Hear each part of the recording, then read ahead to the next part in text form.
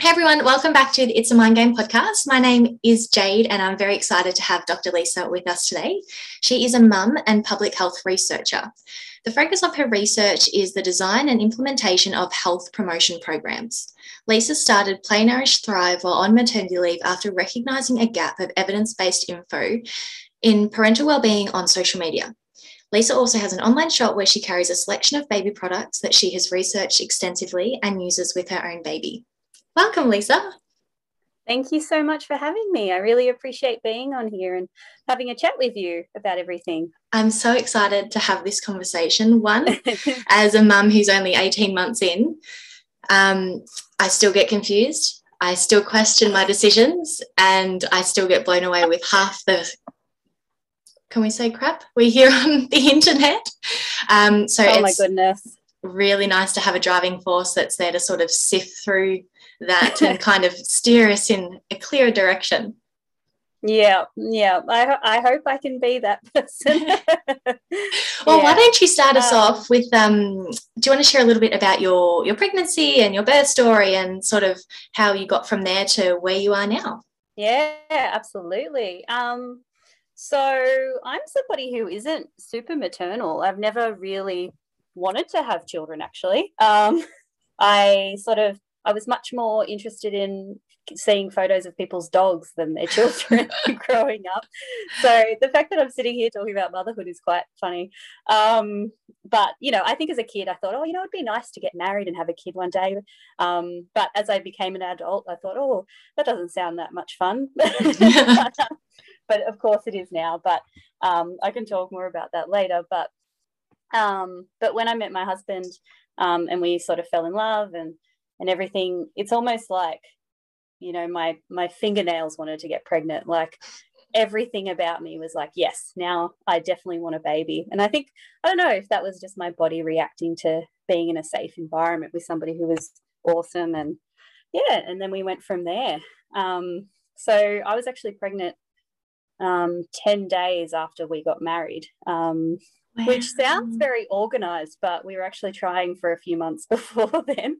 Yeah. I had a wedding dress that I could sort of have a belly in if I needed to. So we weren't too fussed about exactly when we would fall pregnant. But yeah, my pregnancy was pretty good. I had the first trauma. I almost said trauma then. First trimester, like morning sickness, which, as we were laughing about before, lasts all day.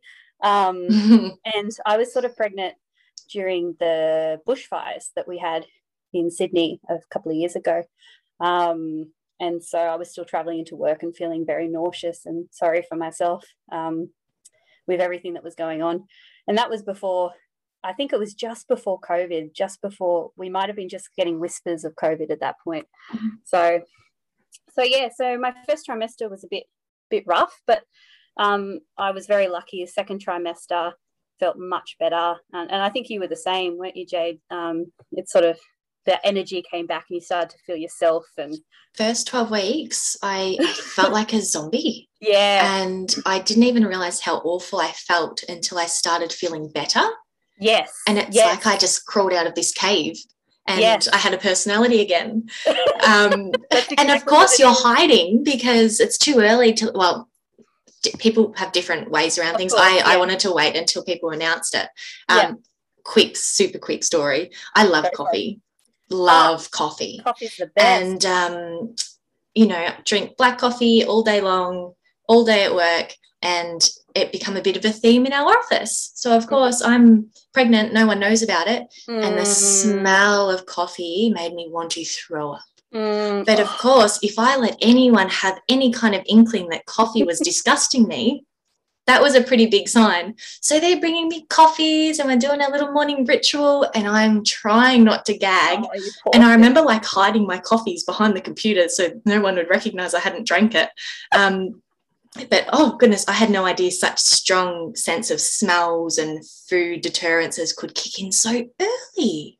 I know, right? I was at about 4 weeks and I was like, oh, God, I can't do this. I think that I've always been very in love with women and realized the strength that women have. And then I got pregnant and then it just went up another 10 rungs. And I thought women do this all the time, like hiding their pregnancy and just working and pretending like everything's fine. And yeah, it's just amazing, isn't it? Absolutely. Yeah. Because emotionally too, it's so intense. Yes, absolutely. I just remember that intense feeling of I'm so excited and I'm so terrified because this magical miracle is happening in my stomach. But what happens if something goes wrong? What happens if it doesn't work out? What happens if I damage something or do something wrong? And even that's really weird to navigate. I've never had such emotions happening at the exact same time. Were you like that in your first trimester as well? Yeah, it was very intense. I had very strong emotions. And I'll talk a little bit later about my journey through my mental health, but I probably should have been getting access to mental health around that time to sort of work through some of those things, because it's just so intense. You just feel things like you've never felt before, and you're up and you're down, and it's really hard to work through those big feelings sometimes, you know. So I was exactly the same. So there was one time when I was cooking, and I felt my belly get a little bit warm because I was standing next to the stove, and then I cried for the next hour because I thought that maybe I'd hurt my baby or something. Or I know, and rationally I know that they're safe in my belly and they've got all that fluid, and it was. And but your mind does funny things, doesn't it? And there was another time I fell down in the bathroom. I was fine, but I just fell on my bum and everything was fine. But that was enough to set me off for an hour of crying as well, and just thinking, oh my God, like, have I damaged my baby? And yeah, so it's just intense, man. It is, absolutely. And, I think I remember watching a YouTube of, I don't even know what I searched. I just remember watching this girl who was, 8 weeks pregnant, and she got food poisoning.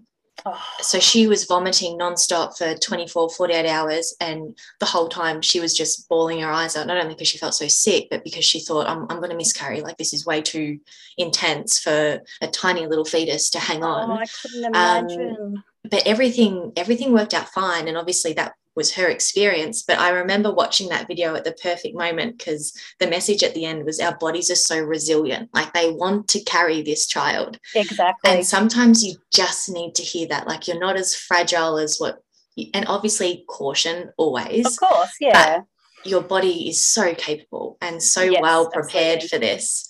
Absolutely. But we never think to look into these things until, I guess, we get that positive test, and it's like, oh my God, but I've got so many questions now, and how do I answer them? Absolutely.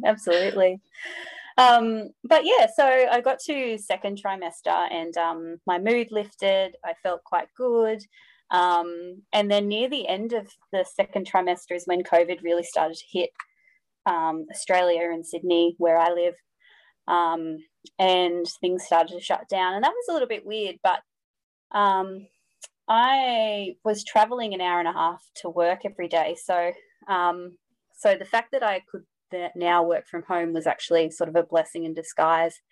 And I sort of treated it as an opportunity to spend time with my husband and my dog before our whole lives would change. So we'd be going for walks in the morning and the afternoon, when I would usually be on the train and the bus, feeling very sorry for myself with my big belly. It's such a long commute, an hour and a half both ways. Yeah. So 3 hours Sydney of travel. You, isn't it? Wow. So that was sort of a blessing in disguise. And I was able to do my work from my computer as a researcher. I was able to do everything here. So it was okay for me, thank goodness. And that was pretty good. So as I started to get bigger and into the second trimester, I could only go for a walk once a day. That's about as much as my body could handle at that point.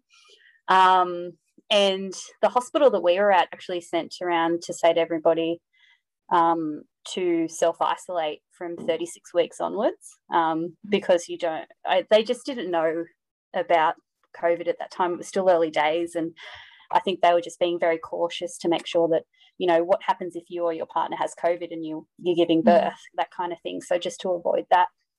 So then my husband was working from home that whole time, and that was actually a beautiful opportunity to sort of just be us and have some fun and relax before the baby came. And so I worked up until the day that she was born because she was born 37.6. So surprise. Yeah, surprise. So she came a little bit early, which is fine, but she was still full term at that point. But I had 5 meetings that day, so I had to quickly email everyone and say, "Oh, I think I might be in labour, so probably won't attend the meeting today." And it's pretty funny. I actually don't particularly enjoy meetings, so I thank my daughter for getting me out of a bunch of meetings.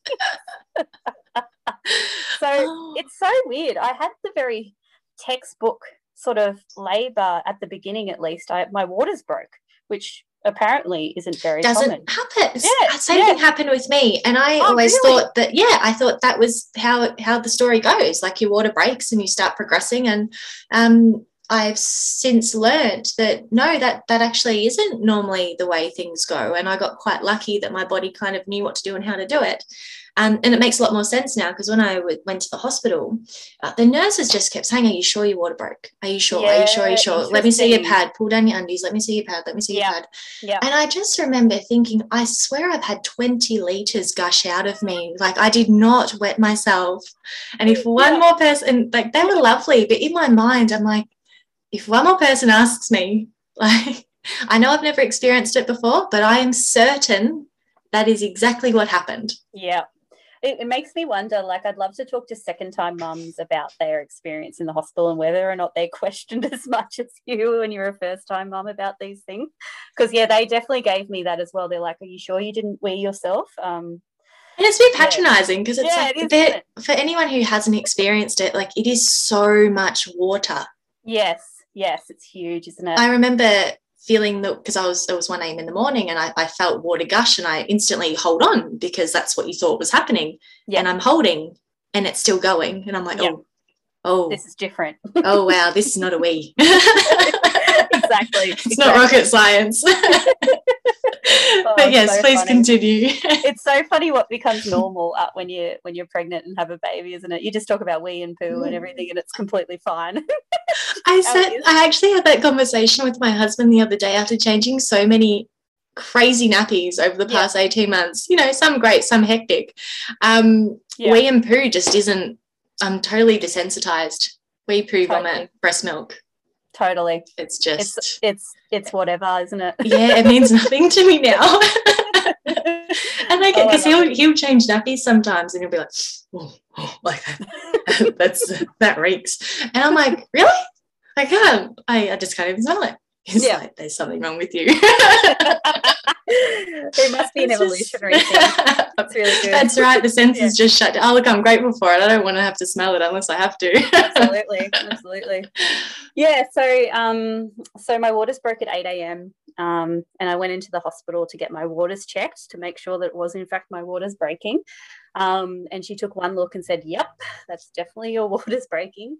And then they said, "Okay, so we'll book you in for an induction for the next morning, just in case things don't progress." But it is interesting how the first line is a sort of the more medical model, as opposed to, have you tried some of these more natural ways of getting progressing labour and things? Can I ask, did your contractions start soon after? Yes, they did. So, and I even said that to the nurse. I said, "Oh, I think I'm going to have this baby today, actually." No, I find it so interesting you said that, because I went into hospital early because Cosima wasn't moving, and at that time of morning she's normally kicking up a storm, and they said, "Oh, look, we'll come in and check." Condensing the story down, the first thing they offered me was an induction, but within the next couple of hours. Really? And I said to them, "Look, my water broke naturally. Her heart rate was erratic. My pelvis was too narrow, so every time I had a contraction, her heart rate would skyrocket, and then it would drop really fast." Okay. And they said, "Oh, we should probably speed things along." And luckily, I had learnt that I have the power to say no, and I have the power to question intervention. Absolutely. And there was no reason for them to really justify the induction. So I said, no, thank you. Like, I'm progressing. I'll wait and see. And I just want, like, that's a conversation you had different timeline, but you'd think that they delay that conversation. I mean, your water broke naturally, your contractions have started. I'm assuming you're quite well because so far you haven't sort of said anything was stressful or intense or any of those sorts of things. So where did they lead you from there? Yeah, so I sort of had to wait in the waiting room while they were organising my induction for the next morning. And I often forget about that because it never actually happens. So, but yeah, it's just, I just always reflect on that it's interesting that that was the only sort of advice that I was given was, well, book in an induction. It wasn't, oh, maybe let's go for a walk or try and relax and all this kind of thing, like other things that to, you know, up the oxytocin and get things going in different ways. But that's just sort of by the by. But yeah, so I was sitting in the waiting room and I could feel my contractions sort of starting to come and go, and I got my app out and started counting. And my student midwife happened to be there. So I went through the public system through midwifery care, which I absolutely loved. And I'd love to do that again for the next baby. And she was there and she felt my stomach and she was like, yeah, you're starting to have contractions. Because up until then, I'd only had Braxton Hicks. So I didn't know anything really. I didn't know what a contraction really felt like other than Braxton Hicks. And I just knew it. I was like, this baby will be here by the end of the day. And also we didn't know the sex of the baby. That was going to be a surprise for us. So I'll refer to her as her, but we didn't know at the time. And so we went home from there. So my husband and I were walking down the hallway of the hospital and I had to stop every, 10, 20 meters and sort of go through a contraction. And I was still in a really happy mood. And my husband's like, oh, maybe we should stay at the hospital. And I was like, no, it'll be fine. And I was still happy. So I knew that I was in early labor. I knew that it was okay, that we could go. And we went past our favorite chicken shop and I got this huge burger. And it's the only thing my body wanted was this big burger. And it must have been the fat, the carbohydrates, the protein, the peri-peri sauce. Fuel, get some fuel into you. We've got a marathon ahead. Absolutely. But it actually, when we got there, it took them 40 minutes to make the burger because there was just so many people there. So I was actually walking back and forth for that 40 minutes. So my contractions went from I can't remember exactly, but it was like 30 seconds or 40 seconds to over a minute, and becoming really quite regular and intense. And this was by about 1 o'clock or maybe 12:30, 1 o'clock. So my waters broke at 8 and this is by about 12:30, 1 o'clock. And then we got home and I had organised to watch season 4 of The Office. I don't know if you like The Office. I've only seen a few episodes sprinkled, but it does make me laugh. Yeah, so that's the season that Jim and Pam get together. So it's a beautiful season, and I thought that'll be brilliant for my oxytocin. I watched 30 seconds of that episode before I had to leave the room, before I had to get down onto my knees and just work through those contractions. They were getting intense. And it's about 2 o'clock that my husband called the hospital and said, I think my wife's in a lot of pain now. Can we come back? And they were like, oh, is this her first? Yes. Maybe just leave it for an hour, see how you go. And I was like, the good girl. I was like, okay, that's fine. I'll stay at home and work through. But I was screaming. I screamed this baby out. I was not one of those calm women who breathed and took over the pain. The pain was taking over me, man. I don't know what my neighbours must have thought, but I was really going for it. And about 15, 20 minutes later, my husband had to call them back and say, no, we're coming into the hospital now. So that was only a few hours after we'd left the hospital. And we got there at 3 o'clock and I had my daughter at 3:14. Oh my God. Yes. So holy moly. 14 minutes. Yeah. So I could have very easily had that baby in the car. I could have very easily had that baby at home. I reckon I was transitioning when we were getting into the car because I had this 6-minute contraction while leaning over the car, and it just wasn't going away, and I could feel myself getting very like agitated. You know, when you're transitioning, you start to feel like, oh my God, what's happening? And I reckon that's what was happening, because in the car I could feel that pressure on my bottom. But yeah, when we got to the hospital, the midwife checked me out and said that I was 6 centimeters but a stretchy 8. So yeah, and then 14 minutes later she was here. So that's incredible. So it's like, because that's one thing we're told, that nothing's really going to happen until you hit that 10. But just as you shared that story, so Cosima ended up being an emergency C-section just because of all the stress going on. But before they declared that, I had a 6-minute contraction.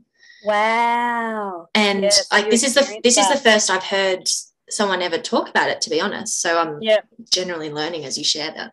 And I just remember, it's almost, I'm not going to say I passed out, but I just remember I disappeared somewhere else. Yeah. Like, because I was very aware of the contraction. I just remember that when it started, there was only my husband and one nurse in the room. And when it ended, there was about 8 or 10 people in there. And that's purely because when I had contractions, Cosima's heart rate dropped down to 50 or 60, like really dangerous levels. And for that long. So it was like, oh, what do we do? But when they did the internal, because I said, look, we want to just double check to see where you're at before we take you to surgery. And I was fine with that. That made perfect sense that they needed to do that. She said I was only at 4 centimeters. And I just remember thinking, wow, like only 4. And it had only been 7 hours since my water broke. Like it wasn't a long time by any means, but just how the nurse said that you were 6, a stretchy 8, but then obviously you were able to give birth within 15 minutes. So how valid is that 10 centimeter must? But I don't know. It's a really good question. Thinking as you say that, obviously I wasn't ready if I was only 4 centimeters, but I just wonder how accurate that measure is. And what causes that long contraction, because it's such a long time. Yeah, because I think it's rolling contractions. I think it's just your cervix is just opening up like crazy, so you're having one after the other, but it just feels like it's a really long one because there's just no break between it. But it's a really good point. So either my body just went from that it just jumped up to 10 or I might have given, well, I don't think you can give birth if it's less than 10. I don't know. Maybe you can. No, but that's what they always say, and it makes perfect sense that the more space, the better. Yeah, but it was a little bit scary. So the room that I was in had a bath, which was actually part of my birth plan. That I was unable to communicate to the midwife because of what was going on in my body. But it happened to be there, and she said, do you want a bath? And I said, yes, absolutely. And I got into the bath, so she had time to fill it up. And I felt down, and I thought either my vagina is prolapsing or there is a head right there. And I got my husband to feel, but he had no idea either. He's probably just overwhelmed. He's like, what is going on? My wife is screaming. She's in a bathtub. So for my husband, he's dropped me off at the front of the the labour ward, put the car, because he dropped me off in like the parking area in the front, parked the car, got all our stuff, I'm screaming on this bed. And then he's got jeans on because it was the middle of winter. He's then running between the bath, in between contractions, trying to support me while I'm going through the contractions, while trying to put boardies on so that he could get into the bath. Bless him. That would have been so troubling. Yeah, and his wife's there like screaming. So I think about that all the time. But anyway, because I was like, I remember thinking like, this is going really fast when I was in the bath. And I was actually screaming against my contraction, which is really quite strange, I think, because I didn't trust that my body was ready to have the baby. I didn't trust that. What do you mean by you were screaming against your contraction? I was almost trying to stop the pushing, stop the contraction, because I could feel that pressure on my bottom. but I was trying to stop it because it was just going so fast, and I wasn't sure if my cervix was completely dilated, if I was going to do massive damage to my vagina or anything. Like, I didn't know.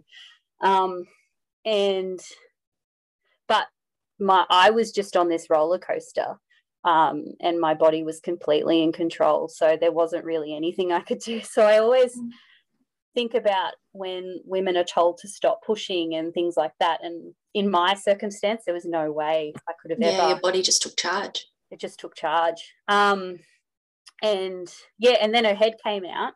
But the midwife had left the room to go get some mood lighting because I was a first-time mum, so it's going to take a while. She had left the room to get mood lighting, and my daughter's head came out, and I was holding her head. Oh, my goodness. And she comes back in, and I said, the head's out. And she quickly put on her gloves and helped me sort of get the rest of my daughter out on the next push. So effectively I birthed my daughter, which is sort of incredible. I feel very proud of myself about that. Not that I had much control over the situation. But... So for everyone listening, this is the first time I've heard this story, just like it's the first time you're hearing it. And my hands are on my face, my eyes are about to pop out of my head. Holy moly. Yeah. So, and also unmedicated. Yeah, well, I had some gas. That's about as all that I could get. So I had gas when I was on the bed when she checked me, and then when we got into the bath, there was a gas thing there. But my husband's convinced that it wasn't working.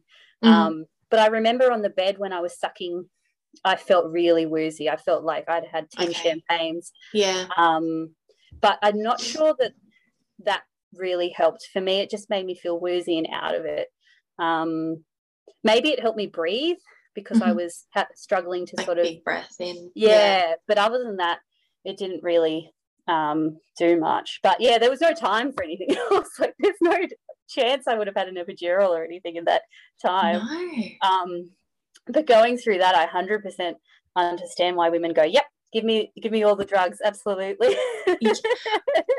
So I wonder if that's something that changes dramatically in hindsight, because I remember doing my birth plan, and I had the LED little candle lights, because obviously you can't have real candles. Yep, that's and what we had. I had a general moody kind of music selected, and I love the smell of peppermint essential oils, so I thought, I'll get some of that going, and I'll have the water birth. And my birth plan didn't even make it into the hospital room, let alone any of that, because of everything and how quickly it happened and whatnot. And but I do remember I had to take off the TENS machine, which I think is fabulous. And I actually had no idea how much it was working until I had to take it off. And I took it off because they were going to give me a needle that apparently was going to stop my contractions up until the C-section. But the needle didn't work. So they told me to take off this machine, and those contractions I think doubled in their intensity as soon as I took that off. But I just remember, I think they were meant to take me straight through to surgery, but it maybe took 40 minutes. It was a while. And at that point, as you described there, I didn't progress anywhere near to the level you did, but I just remember the contractions were longer. They were heightening in their intensity, and the more they happened, the more I was starting to think, when will they stop? Like, absolutely. I wanted to experience them. I've experienced them. I don't think I want to do it anymore. And I'm like, all right. And then they kept saying, we'll come back in and we'll give you gas or whatever. And I just said, look, if I'm going into surgery soon, it doesn't really matter. Like, just take me through. And I just remember the surgeons and the anaesthetists, I think that's how you say it, were lovely. And I was just about to have a contraction when they went to do the epidural. And they said, no, have the contraction first and then we'll go. And suddenly they've done that injection. And I just remember those contractions stopping, my personality come back to life. And suddenly I was like, oh, like, this baby's on the way. This is so exciting. I can't wait. And part of me was scared because I wasn't sure what was going to happen when they delivered her, given her heart rate and everything. So there was a fearful aspect, but I will never forget when that epidural kicked in. And I was like, I understand when women say like that was the best decision I ever made, because suddenly I have the epidural, I'm in bed and my husband and I are watching telly, we're talking about the baby that's on the way, it's fun, it's exciting, because it's quite isolating. And that's something I never really thought about. When you're having contractions, you are not worried about anybody else. You are so just in your own zone. How do I process what's going on? How do I keep pushing through? How do I interpret all of these internal signals that are going on, let alone if you're having communication with medical staff. And then just in hindsight, it's like, oh, I can actually understand that now, because if I had the epidural and I was to have a vaginal birth, I can see that. It's like, you know, you can just wait. It's like, you know, enjoy that time. Absolutely. But prior to experiencing that, I don't think I would have been able to comprehend it. I would have sort of been like, oh, but don't you want to like feel the contractions? And and I'm still that way. I still think, you know, it's an incredible thing to experience. Like contractions are magic. Like, wow, they're just, you never knew your body could do something so intense. But yeah, I hear different stories now and I'm like, I never would have seen them in the light that I see them in now. Now women are like, oh, I'm having my second or my third. As soon as they're going to let me have the epidural, I'm going to have it. And I'm like, go you. Like, if that's what you're going to do. And then others like unmedicated, water birth. I'm like, yeah, that's fabulous. Either way, it's amazing. But but I just find I can almost giggle at the idea of someone saying epidural straight away. But previously I would have been like, oh, don't you want to try a little bit? Like, don't you want to see if you can do it? Now it's but yeah, it's funny how things shapeshift and can change. And I'm a huge advocate for informed choice. As long as that woman knows the pros and cons and makes a choice that works for her, fantastic. That should be celebrated 100%, whatever it is. Absolutely. Birth and breastfeeding too, because that's a tricky one for a lot of women to navigate. Yes, definitely. So with the breastfeeding, I was going to talk about something else, but I've forgotten. It might come back to me. You mentioned that your daughter had just been born, I think, and the head was out, and then your husband. Yeah, so then I brought her up to my chest, and then the second midwife ran in, because you're supposed to have two midwives, but there wasn't time. The second midwife came in, and they both were like, "Oh, what is it? What's the sex?" And I remember saying, I don't care, because I was just in another world. It was just unbelievable. And then one of them, I think, was just really curious, so like lifted her up, and we were like, oh, it's a girl, we've got a daughter. It's just such a beautiful moment for my husband and I. But yeah, I talk about the birth being really painful and me screaming and all this kind of stuff, but it was actually the most amazing experience I've ever had in my life. And at the time when I was in it, I thought, I could never do this again. I could never put myself through this. But in hindsight, like I now absolutely adore my body. I think it's absolutely amazing what it was able to do, building that baby and birthing her and nourishing her. And yeah, I'm going to cry just talking about it. So yeah, it's just, I'm just, again, like my love for women went up again a few notches after going through that. No matter how they birth a baby, it's just all beautiful and amazing that we can do that. I can totally relate to you on the appreciation front. I have a history of eating disorders and body dysmorphia and things like that, and that's sort of how the podcast started. But I do remember the shift happening even when I was pregnant, just watching my stomach grow and feeling kicks. And you know, I had one of those pregnancies where I just felt so, and I didn't know the gender either. So I just felt so connected to this baby before we had even met. And I just remember thinking, like, how is it possible? There's this tiny little human just growing in my belly. And I thought those emotions couldn't get any stronger. And then when she was born and I saw her, I just remember being mind blown, like absolutely mind blown as to how magical is that we can do this and bring these tiny little humans into the world and nourish them and care for them. And you know, the transformation we take as mothers from the moment they're born as well. I just remember so many feelings of like love and protection, and it was like something just got downloaded within seconds. And I just remember thinking, I'm not the person I was 10 minutes ago.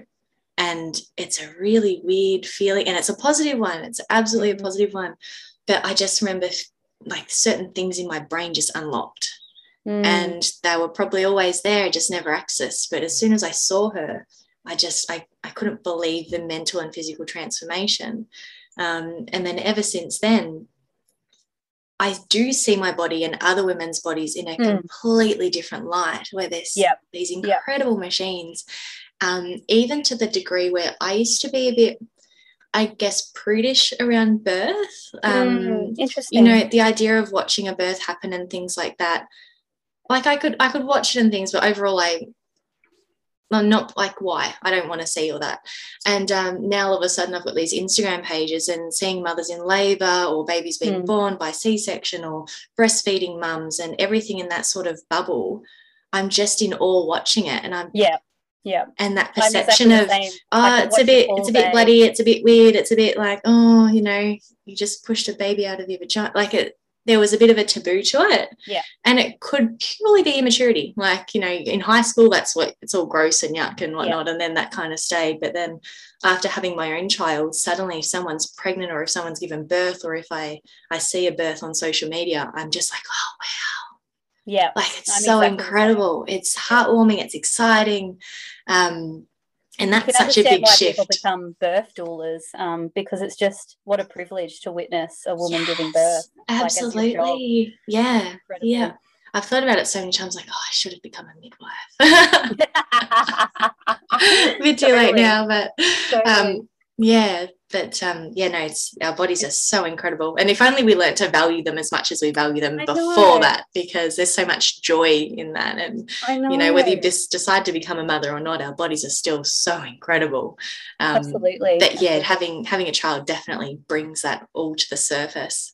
Yes. Because, when I was younger, like most women, I was very preoccupied with how I looked, calorie counting, going to the gym for ridiculous amounts of time, and just really focusing on the outside and trying to be as small and as compact as possible. And I'm probably the biggest I've ever been now, but I'm love my body now.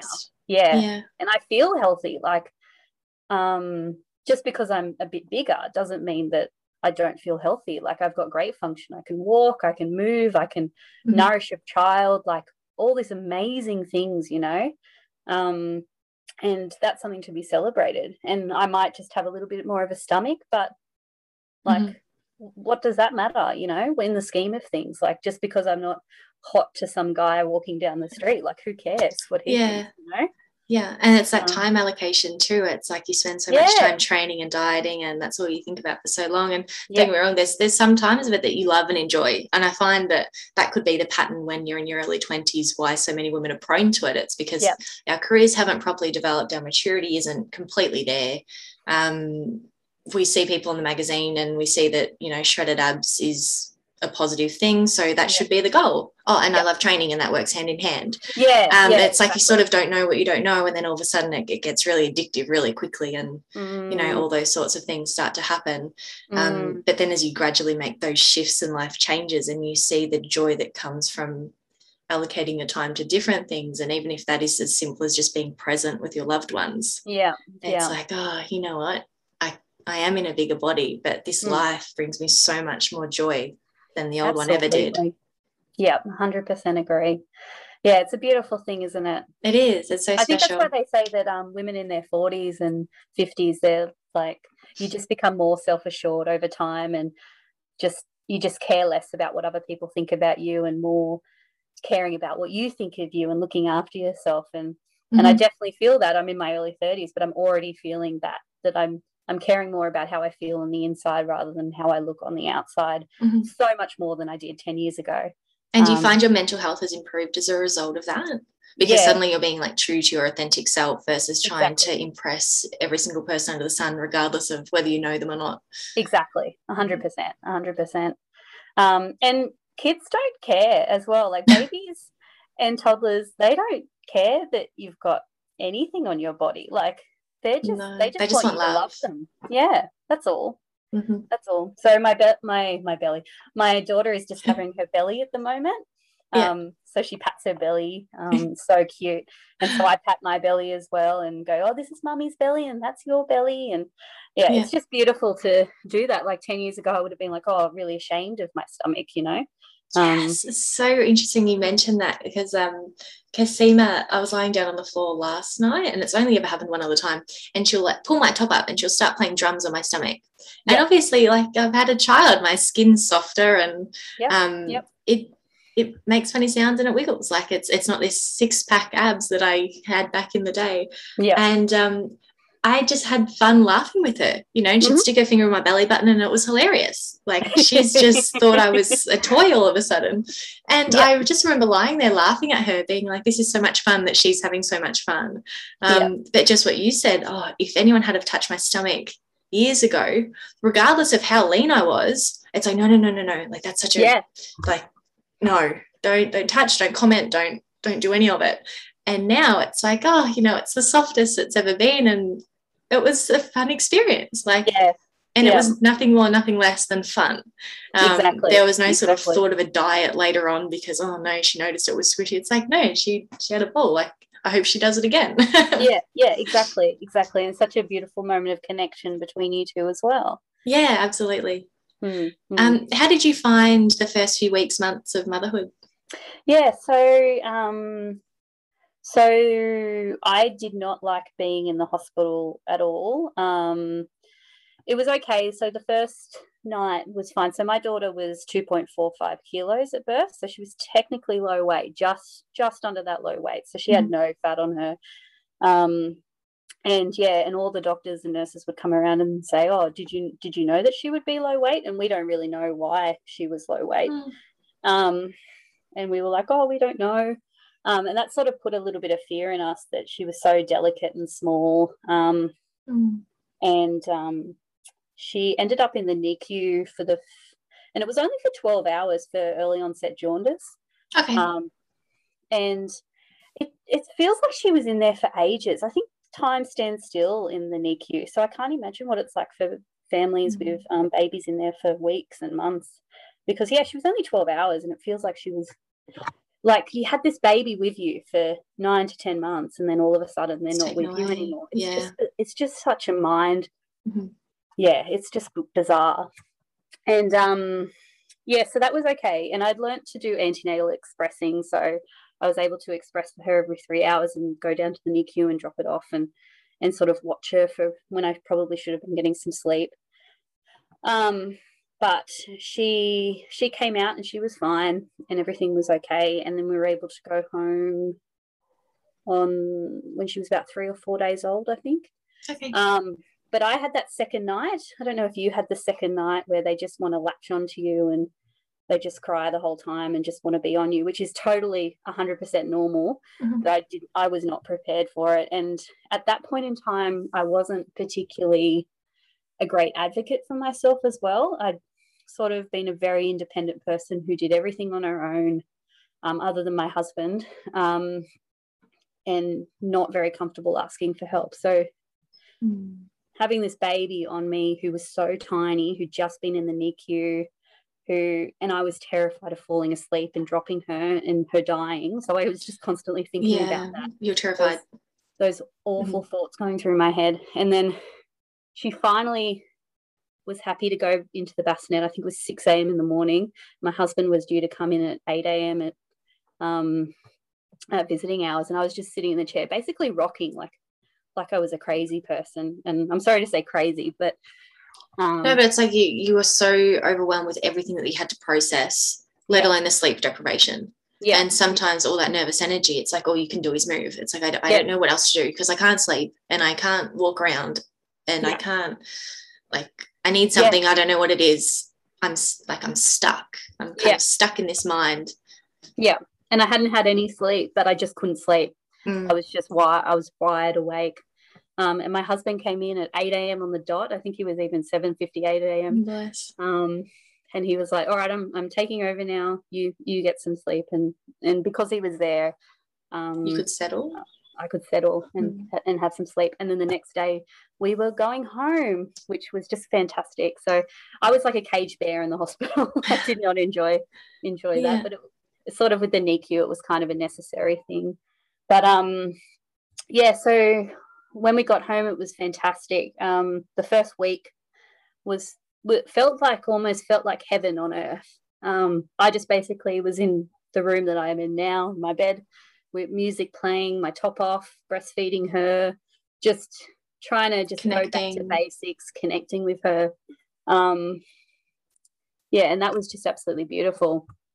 But I think things sort of started to go downhill from that point, I think. I still had those sort of racing thoughts were coming in because she was so small. I was very, and turns out my husband was the same. We were very concerned about her, basically living. Sorry, I might cry. No, take your time.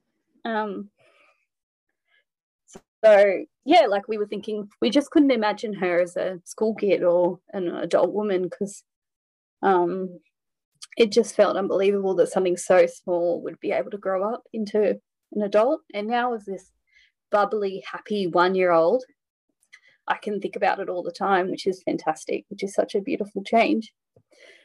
And yeah, I just need a second, I think. No, I'll just ramble a little bit and you can. Yeah, go for it. So I guess the overwhelming emotions when that baby's first born is that you just so naturally want to honour and protect. And I'd imagine when some of your first parts of feedback from medical staff has been, why is she so small?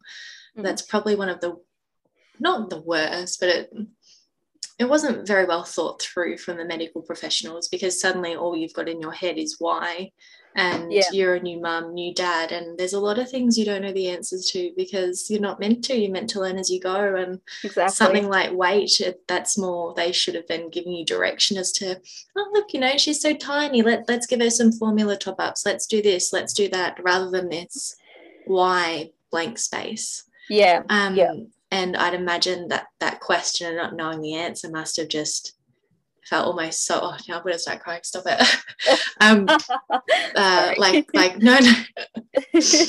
Like soul shattering, because you just want the best for this tiny little human that you've just brought into the world. And absolutely, when you don't know much, but you know that the weight's down, it's like, as much as you love and adore them, you're just clutching onto this, but why are they that size? Like, why are you going to grow? Am I doing something wrong? Is enough milk coming through? Do I need to do formula? Do I need to, can someone just tell me specifically what to do and I will do it? You just want somebody to give you that book. Isn't it that just like motherhood in the first few weeks? It's like so my Cosima went through nothing like you and your daughter went through. Super simple thing. They kept addressing that she had a tongue tie. Yeah. And that as a result of that, she won't latch and she won't do this and we might need to snip it and da-da-da-da-da. And I thankfully just tried to not overthink it. And I just said to them, at the moment, everyone's saying that she's latching fine, she's feeding fine.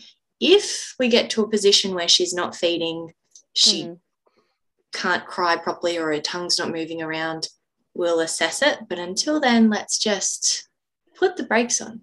And every time someone come into the room, it'd just be like, oh, she's got a tongue tie. And I was like, and again, there's plenty of people who have got tongue ties as adults and can't even stick their tongue out, and they're fully functioning, healthy adults. But I just sometimes don't think they think their execution of statements very well. And you're so vulnerable as a new mum. Yeah, and I was questioning, like, well, should I snip it now? Am I doing the wrong thing by not snipping it? Da, da, da, da. And it turns out she's just fine. She ended up feeding fine. She's rambling a million miles an hour. So while those statements had nothing to the intensity that your experience had, I could just imagine that those sentences, those questions, just those sleepless nights, them just drilling through your brain. And obviously they're not, you're looking at her 24/7. So even if she was growing, you wouldn't have seen it. Yeah. You're just holding this tiny little beautiful baby girl. Yeah. I think in this conversation is the first of that connection between the fact that they were asking us constantly about her size, and then us being really afraid of it. I've never put that together, so thank you, Jade. No, my pleasure. Thank you for sharing the story. I mean, it's hard to share those kind of emotional moments, but sometimes the connection can give us closure, so I hope you get a little bit of that. Thank you, Jade. So with breastfeeding, I was very similar to you in that before having her, I said to myself, if we breastfeed, that's great. If we can't breastfeed and we go to formula, also great. The baby will thrive and will be perfect, and it'll all be good. Then I became a mum and I don't know what happens, but my desire to feed her was just so strong with my own body that even though it hurt and it was painful, and I actually didn't enjoy it for the first 8 weeks, I just kept doing it every 3 hours or every 1 to 3 hours, whenever she wanted it. We were demand feeding. I just kept doing it. And I think part of it was her being in the NICU as well and being separated from her. Mm-hmm. And for the first 6 hours, I couldn't feed her. I could only express and then give to her.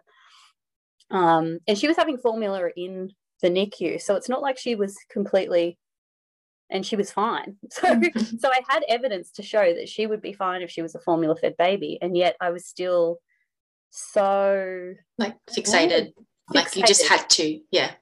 I just had to. And maybe that's the mammal in us. I don't know. Could be. But, yeah, so at about 2 weeks, we introduced a bottle of pumped milk, and that was one of the best decisions that we did, because my husband could then feed her at night and I could have 5 to 6 hours of sleep in a row. And then we'd swap shifts, and then I would then feed her from then on. And that was something that worked really well for us. And fortunately, my baby took a bottle, because I know not all babies take bottles.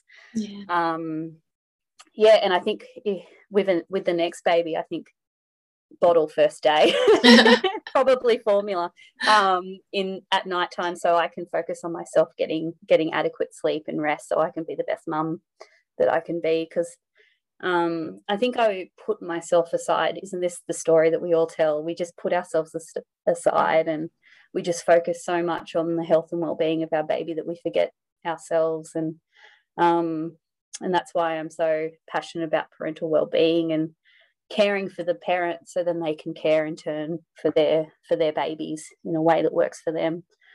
But yeah, so I really didn't like breastfeeding for the first 6 or 8 weeks, so it was painful the whole time.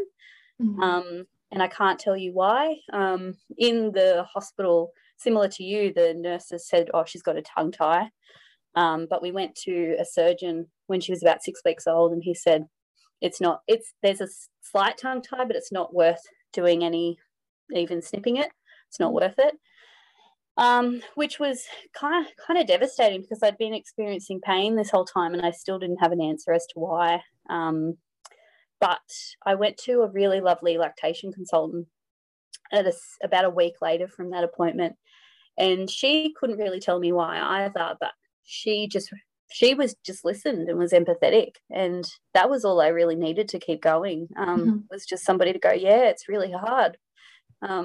Well done you for making it this far, and then I kept going. It's so emotional, isn't it? It's just crazy. Yeah, it's a whirlwind, the breastfeeding. So Cosima was one of the little beauties that wouldn't take a bottle. Yeah. And I don't know. I think maybe if I had have introduced the bottle sooner, I might have changed it, because by the time, I think I waited 6 or 8 weeks, because that's what the midwife advised. Yeah. That it was like, why would I want this plastic when I've got you, Mum? Like, I've got you here all the time. Yeah. Because if I put that bottle near her lips, she would scream, like angry, as in like, get that away. Yeah. And don't get me wrong, I love breastfeeding and the connection that we formed, but there was, when you're the only one who can feed them, that's so much pressure. Not pressure, like it's impossible to sleep. It's absolutely impossible to sleep. And we co-slept, and I'm very glad that we did, because that allowed both of us to sleep. She could just feed as often as she wanted. I just have my top off and we'd be on the couch together, and they're clever little humans. They just find their way. And obviously I never got into a deep sleep, but at least it was enough that I could just relax and she could feed. And that was our little balance. But I do. How did that feel? How did, in terms of your sleep deprivation and things, how did you cope with that? That was enough for you? I think it's almost like I went on autopilot. It's sort of like you don't have a choice to not get through it, so we'll just soldier on. Seema used to wake up every 3 hours up until she was about 13 months old. So I was in and out of her room, and I think I was on the couch with her for 4 to 6 months, because unless I was upright and her on my chest, she wouldn't sleep. And I think that's where if I told my maternal health nurses those things, they would rip me a new one, because I'm going to kill my child and SIDS risks and all that sort of thing, and you're going to roll on her and crush her. And I can tell you now, there is no way I would have ever, and I know it's easy to say because it didn't happen, but I was asleep enough that I got rest, but I was not asleep enough to not know if she even moved her pinky finger. You just, and sleep's so important. So how can you possibly say put them down and then listen to them scream? And that was one of the trickiest things to navigate. She also used to stay awake from 10 p.m. to about 4 a.m. in the morning for months, wide awake, and I used to be, and I think that's something that you learn as a new mum, is that you need to let go of what you think the cycles should be and just learn your baby's cycle. Because I remember being so upset and like, why isn't she sleeping? I have to be doing something wrong. Like, this isn't right. And my husband's going to bed because like I need to feed her. There's no point in him staying up late. He's got to go to work and all those sorts of things. And I just remember one night, I'm like, why am I trying to get her to sleep? Like, she doesn't want to. And I turned on Netflix. I put on a TV show that I remember all my girlfriends used to watch in high school, Gossip Girl, and I never watched it because it's a nothing show. And I'm just going to watch it. Yeah. And my nights become so much easier when I just stopped trying to have this perfect routine. Yeah. And there you go. You did what worked for you. So isn't that fantastic? Yeah, and if I've got any message to any mum, and I'd love to hear your take on it, it's you can learn as much as possible in regards to like sleep hygiene practices and feeding practices, and it's good to have knowledge and information at hand, but at the end of the day, you and your baby will work out your rhythm. Absolutely. And the rhythm I had with Cassima is going to be so different to the rhythm that you had with your daughter. And highly likely if I have another child, it's going to be so different again, likewise with you. But there's so much pressure, especially to do it a certain way. And I think I would like to introduce a bottle a little bit earlier if I was to have a second, to just see if we could explore that so that I could get some rest. But that being said, even if she took a bottle, I need to look after you, that I'm not even sure if I would have let anyone feed her anyway. Yeah. You know what I mean? Like, it's one thing it would have been nice to have the little bit of distance to get sleep, but I was very protective and like, just let me hold her. And it's incredible. When my daughter was a week old, I went for a walk, just a really quick short walk around our neighborhood, and I think I left for 5 minutes and I had to come back. Like, the drive to just be with them is just so strong. Yes. And did you used to hear your child crying even though they weren't? I remember my husband saying, hey, just take 20 minutes, like just go for a walk, just do something. And I'd leave out the door and part of me would be like, I really need this, like I really need just a moment. And then as soon as like 2 minutes in, I'm like, this is just as painful, because I can hear her screaming. I can hear her. It's ringing in my head. And I'd come back in, or I'd message him going like, is everything okay? And like, he'd send me a photo of her asleep. Like, there is no chance she's crying. But it was just better if I stayed home where I could see her and tried to relax next to her, versus leaving the house and forcing myself to do something when all I could hear is a screaming baby. And it's not like a baby hungry cry. It's the screaming like they're hurt.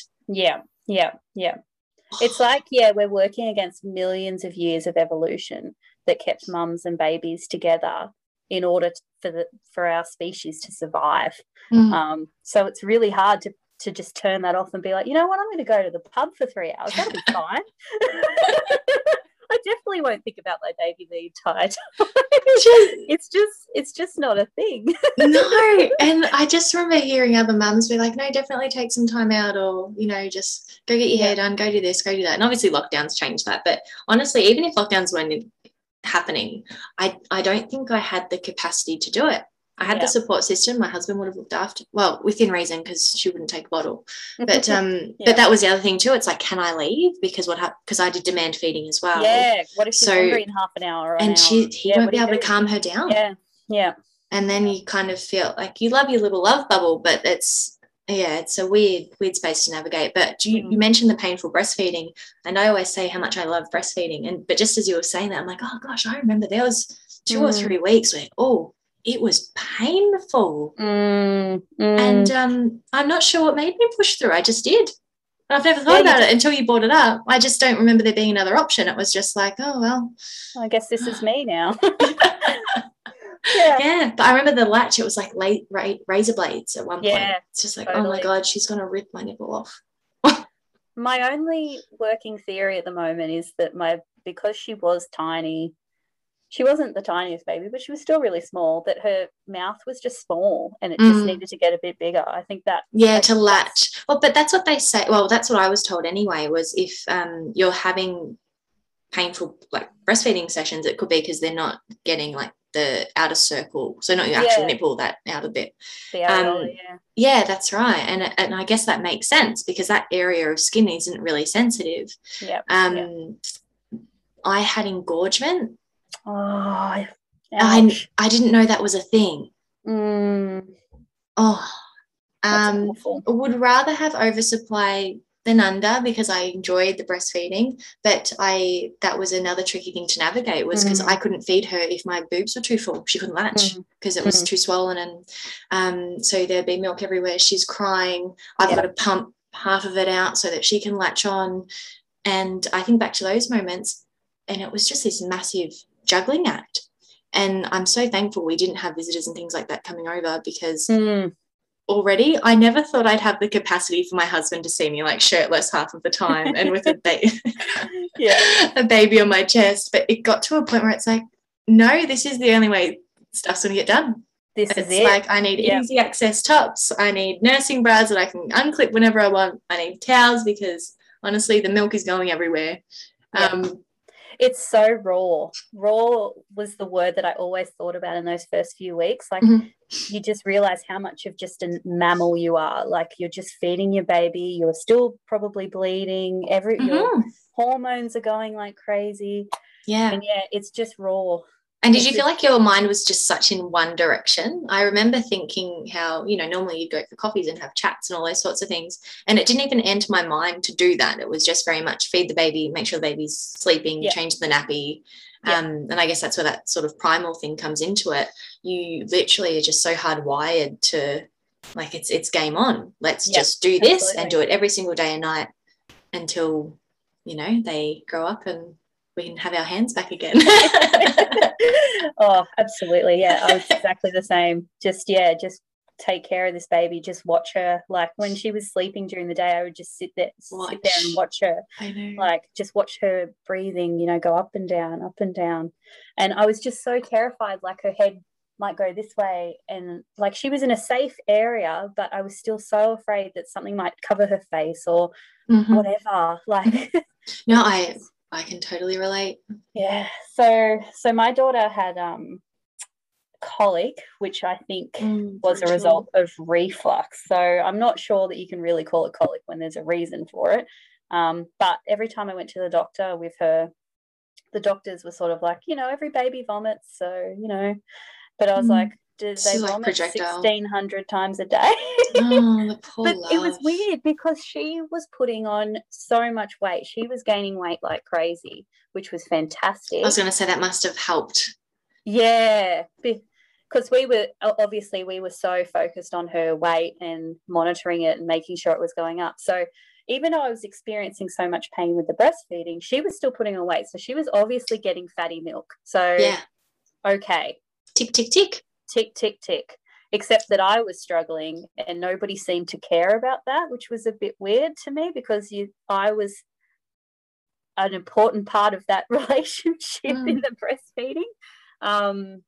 And I was really struggling with a lot of those types of things and the thoughts that were going in my head and the breastfeeding. But I didn't really have at that stage anyone that I could really talk to openly about it.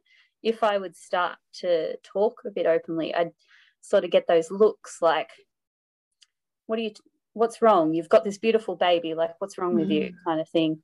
And I really felt shut down by that. So I think with my Play Nourish Thrive Instagram page, I like to keep the conversation open and not tell people how they're supposed to feel, but provide an environment where it's okay to not like being a mum sometimes. It's okay to love being a mum sometimes. So it's really hard sometimes. And this is a place where it's okay to talk about these things openly because you are important too. If the parents aren't cared for, then who's taking care of the baby, you know? Hey everyone, thank you so much for listening in to this episode with the awesome Dr. Lisa. I have split it up into 2 parts as it was getting quite lengthy, and as you could tell, we could chat for so long. So the next part, you are going to hear about all of Dr. Lisa's evidence-based research and how she helps parents deal with this new stage of life and also for early childhood development. I hope you tune into the next one. And as always, thank you so much for listening. Please feel free to follow along on Instagram and also share this podcast and any of the others with your friends and family. Thanks so much for listening.